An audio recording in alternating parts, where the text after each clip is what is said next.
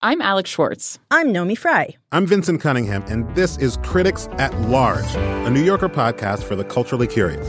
Each week, we're going to talk about a big idea that's showing up across the cultural landscape, and we'll trace it through all the mediums we love. Books, movies, television, music, art. And I always want to talk about celebrity gossip, too. Of course. We hope you'll join us for new episodes each Thursday. Follow Critics at Large today, wherever you get podcasts.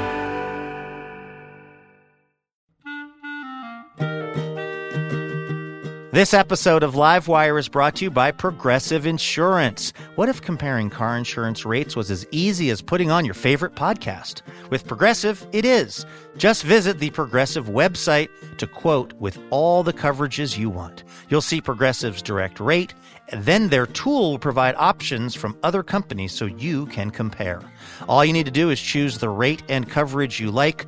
Quote today at Progressive.com to join the over 28 million drivers who trust Progressive. Progressive Casualty Insurance Company and affiliates. Comparison rates not available in all states or situations. Prices vary based on how you buy.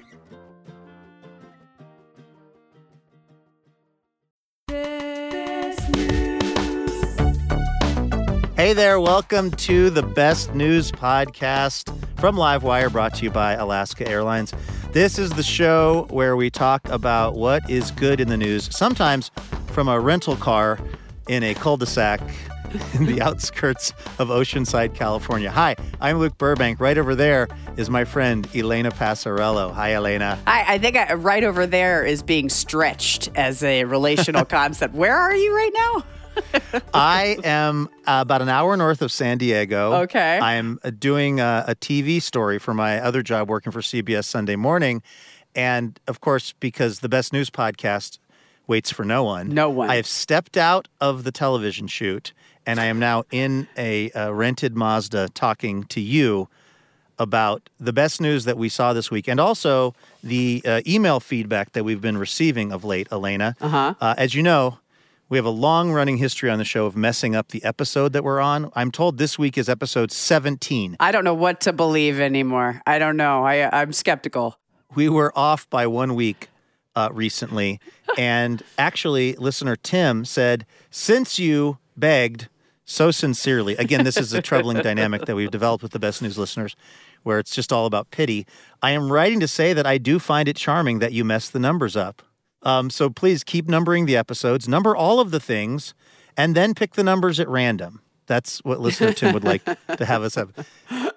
And then listener Megan is checking in. I'm a wildland firefighter based out of Fairbanks, Alaska. Whoa. Boy, really puts this podcasting job in perspective, Elena. That's where a bunch of eels fell out from the sky, remember? In Fairbanks, yeah, right. I remember that from the Sly question.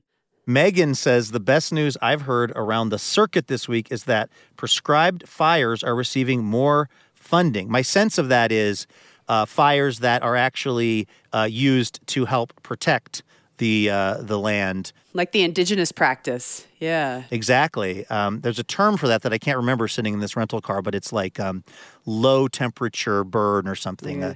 It's a traditional form, and it's been very effective for many years, and then we decided we knew better and stopped doing it. Megan says, the truly original natives of America understood the importance of fire in nature, and now, millennia, decades, and centuries from then, the division of natural resources is prioritizing the need for prescribed fires.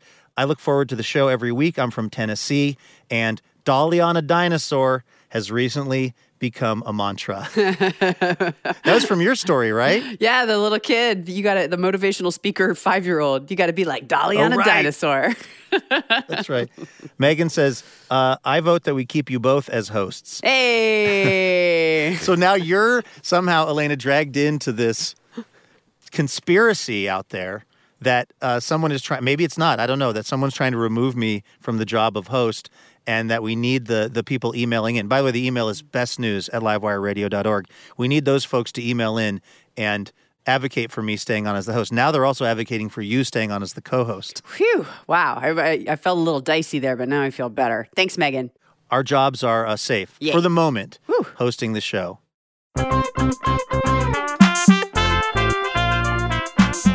Speaking of which, what is the best news that you saw out there in the wider world this week, Elena?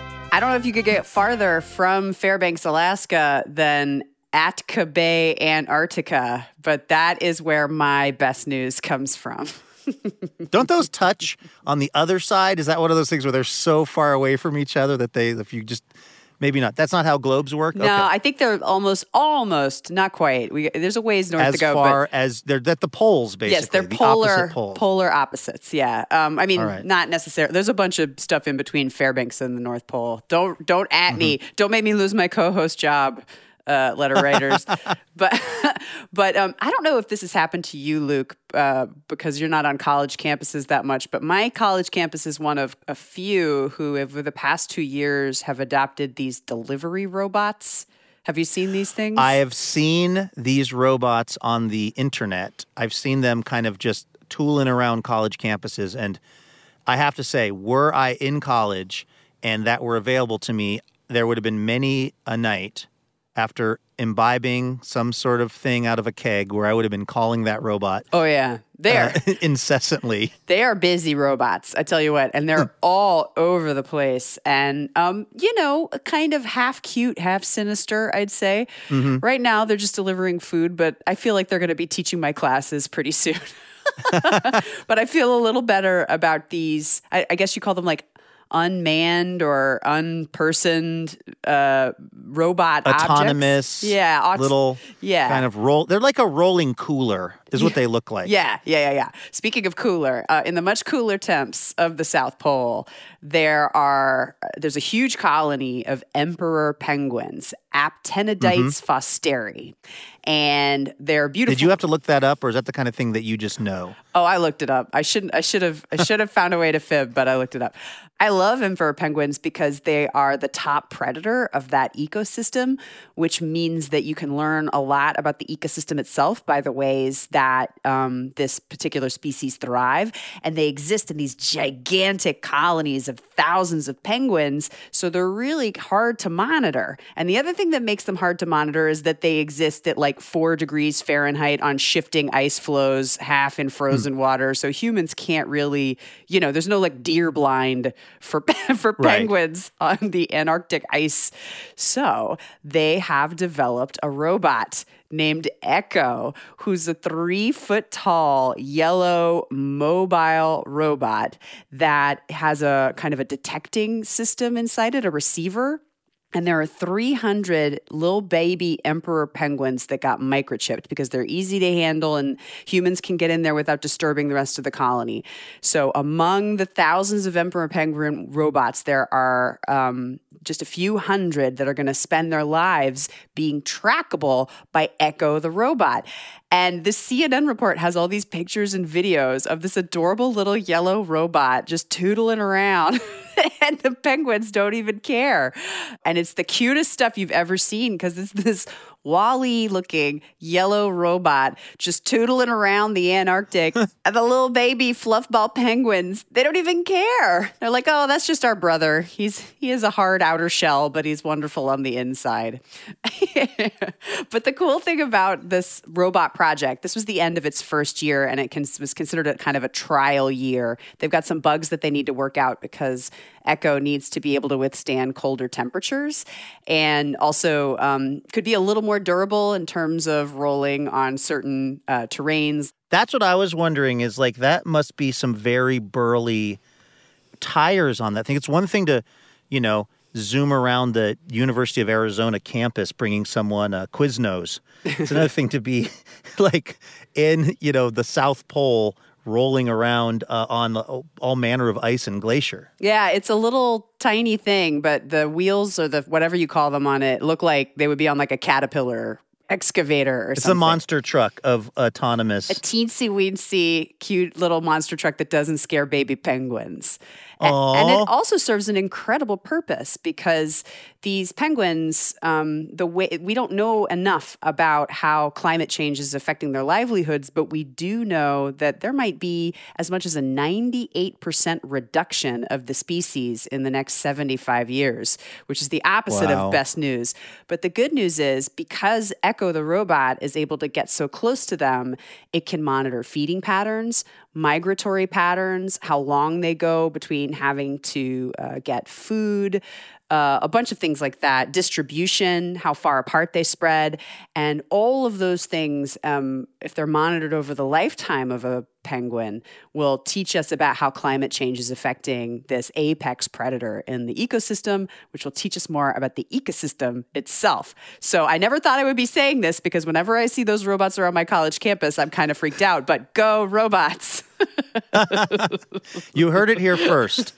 And in case this is, being heard in 40 years, as they said on The Simpsons, I would like to be the first to welcome our robot overlords. Yes.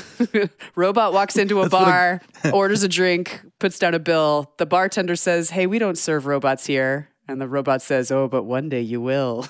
David Berman. That's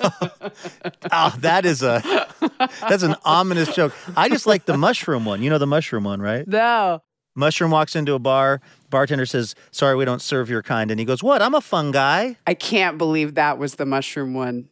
Who doesn't know that one? That's not even a dad joke. That's like a great granddad's chair joke. At least it's not ominous like your robot joke. That's true. The best news that I saw this week takes us to the hotels of America. Have you ever had this experience, Elena, where you check into the hotel, maybe you're just there for a night or two, and you got to take a shower, and so you get that soap and you take it out of its little hermetic seal, its little whatever it's in, plastic kind of wrapping, and you use it, and then you look at the soap and you realize, I have barely made a dent in that thing. Like this, yeah. I have used 1% of this hotel room soap, and now it's just done for. Mm-hmm. It's a very wasteful feeling, but what are you going to do? Well, a guy by the name of Sean Sepler was traveling in 2008. He was working in tech, and he was just spending half of his year in different various hotel rooms, and he had the same thought one night. He was wondering what happens to all of this hotel room soap that we just sort of gently use. And so when he got back home to Orlando where he was living, he was in a hotel room in Minnesota when the sort of inspiration struck him. He started calling around to some hotels in Orlando and asking them, hey, what are you doing with all of your gently used soap? And they were like, we're just throwing it out. And he said, could I come have it? And they said, I guess. Sure, weirdo. Whatever you want. So he started going around and collecting up bags of this used soap because he had also been doing some reading about various developing countries where you have one statistic is up to 9,000 children a day are dying worldwide from diseases and things that are related to lack of access to water and soap. Mm. And so he thought, we've got thousands and thousands of pounds of this soap, and there are people all over the world that could really use it. What can I do? So he goes around to all of those hotels in Orlando that will give him their leftover soap, and he bags it up and he brings it back to his garage, and he gets his friends to come over, and basically they feed, this part sounds kind of gruesome, but they feed the soaps into a meat grinder. Mm-hmm. And, well, first, actually, I'm jumping the story here a little bit. The first thing they do is using a potato peeler, they peel off the outer parts of the soap. So that the parts of the soap that have maybe touched someone's body, we're going to get rid of that. We're going to just kind of peel that off with a potato peeler. And then the leftover sterile soap, if you will, they feed into a meat grinder. And then they kind of pulverize it and turn it into these sort of stringy, goopy things that they can then reform, put into soap molds, let it cure overnight, and the next morning have brand new clean bars of soap that they can send around the world. Cool. Now, the problem was the economies of scale of this were not great. Sean and his 4 buddies doing this, they were working hard, but they were not actually creating lots and lots of soap. So they decided they needed to actually try to ramp this up and make a bigger kind of, sort of assembly line for all of this. So they reach out to the Gates Foundation, which seems they write for a grant. And you would think... Talk about 0 to 100. Well, yeah, they were like, okay, we need to scale this up. So they think, okay, the Bill and Melinda Gates Foundation, they're really well known for all this great work on, malaria and mosquito nets and things that will improve the lives of people living in developing parts of the world. So they send off to the Bill and Melinda Gates Foundation for this grant. And he says, I heard back within 8 minutes of sending in the application online that they were rejecting it, and it also said, please do not reapply for 3 years. So they were not, the Bill and Melinda Gates Foundation was not overly taken with this idea, but this guy was undeterred. So he figured out this other approach, which was, what if we got hotels to actually pay a small fee? So between like 5 cents per room or maybe up to $1 per room per month. And for that, we will send them this whole sort of kit that gives them a place to throw their used soap, and that then helps them easily ship their used soap to where we are or one of our processing plants are. And they can then, first of all, this helps with the overall carbon footprint of the hotel. The hotel can take some credit for helping out in places that need the help, and also helps them get rid of their soap. So it kind of reduces their overall garbage bill. So since they started doing this back in 2009, they have now processed like 13 million pounds of hotel soap and sent it all over the world, and have really like greatly improved the lives of folks in places where they previously didn't have access to soap. Now, the other thing that's happened, though, since the pandemic is that a lot of these hotels have switched over to, you know, the thing in the shower now that's just like you press your hand down on it and it like puts, you know, like liquid soap. I have one of those in my guest shower, my guest bathroom. But the only labels that came with were in Spanish. So it says like, El Bañador instead of soap. This is an interesting message that you are sending to the visitors of the Carl's Jr. Fashion Plaza. That's right. That's my house. So is that just because you had reached a point where you were kind of like, I'm tired of refilling the soap in here? Like, how did you end up with this very kind of industrial approach to the people staying in your guest quarters? It's a tiny little fiberglass shower with no places to put anything. So I had to improvise. And I was like, in hotels, this is what they have. So we'll go the hotel route. But it sounds like when hotels went the hotel route after the pandemic, it posed a soap issue for this particular service. It did, but now they've actually expanded it to where if you go there, by the way, this place is called Clean the World, this company that this guy, Sean, had set up. If you go to their website, Clean the World, they will actually send you a kit at home where if you have like, you know, those like the little slivers of soap that are too small to work with. But I literally feel bad throwing those out. I have at times in my college days when I was a little less well-resourced, let's say, smashed multiple small slivers together. I totally still do that. Like, that's just called being a good adult. Just make the sandwich and then get it kind of wet and then like mold it in your hand like a votive candle. Right. So if for some reason you don't want to do that, or you'd like to send, you can actually put those slivers into this kit along with other unused toiletries and send them to Clean the World. And they've actually been getting tons of people sending in their stuff post-pandemic, because you're right, Elena, the amount of stuff they were getting from the hotels is kind of dropping as more and more hotels switch over to the kind of, liquid soap and liquid shampoo kind of model. I will tell you, this was maybe the most dazzling detail from this story. It turns out not all hotel soaps, when you combine them, are like the best combination. They've also figured out the best different kind of soaps to go together. For instance, the Macau oatmeal bars that you could get at the Holiday Inn, those pair particularly well with the Taipei Bliss bars that you would get from the Aloft hotel chain. Nice. So they're like soap sommeliers now at this place. Sommeliers. I knew you would like that. That's not from the article. I just made that up on the fly in this rental car. Perfect.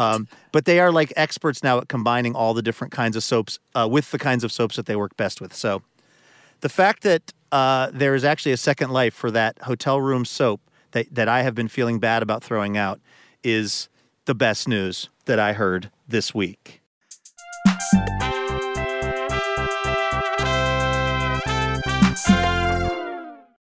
Hey, coming up on the radio show and podcast this Friday, we are celebrating Mother's Day and sharing some incredible and moving conversations that we've had with guests over the last few months regarding their mothers, including Michelle Zauner, who you might know as the musician Japanese Breakfast. She's got this memoir out, Crying in H Mart. You might have heard about it. It's about food and her late mother and how they bonded over food. Then Chiara Alegria Hudes, who co-wrote the musical In the Heights, She's going to talk about how her Puerto Rican mother's use of English helped shape her, Kiara's, Pulitzer Prize-winning career. Then we're going to hear some music from soul artist Maria Massa with a song about her mother, who she was estranged from. So we're going to really try to cover kind of the whole range of maternal experiences on the show this week. That is coming through on this very podcast feed this Friday and on a public radio station near you this weekend. All right, before we get out of here, we've got to thank the team who makes this show possible week in and week out. Laura Haddon is our executive producer. Our producer and editor is Melanie Sevchenko. And our assistant editor is Trey Hester. Special thanks to our intern and chief good news finderer, Jonas Myers. Molly Pettit is our technical director and mixer. She makes the show sound so good, even on weeks that I'm recording from inside of a Mazda. Our theme music is composed by A. Walker Spring. Thank you to all of you, our listeners. Again, if you want to drop us a line, it's bestnews@livewireradio.org. Till then, we will see you very soon. In the meantime, please head on out there and have the absolute best week.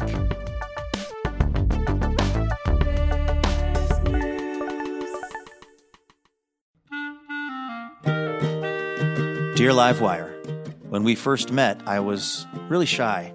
I had no idea we'd spend so much time together, or that you'd be one to fill my heart with joy and make me want to be a better person. Oh, I'm sorry, I didn't know you were here. I was busy reading a review from one of our many rapturously smitten listeners.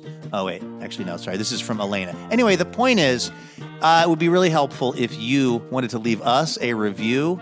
Feel free to say really nice things about us, and we'll even read them now and then on the show. So you might hear your review of Livewire read on the program itself. Reviews help other people hear about the show, and then we can keep doing this for a long, long time because we love having this job. Thank you so much if you've left a review, and if you're about to leave a review, you can go ahead and do it right where you get the podcast.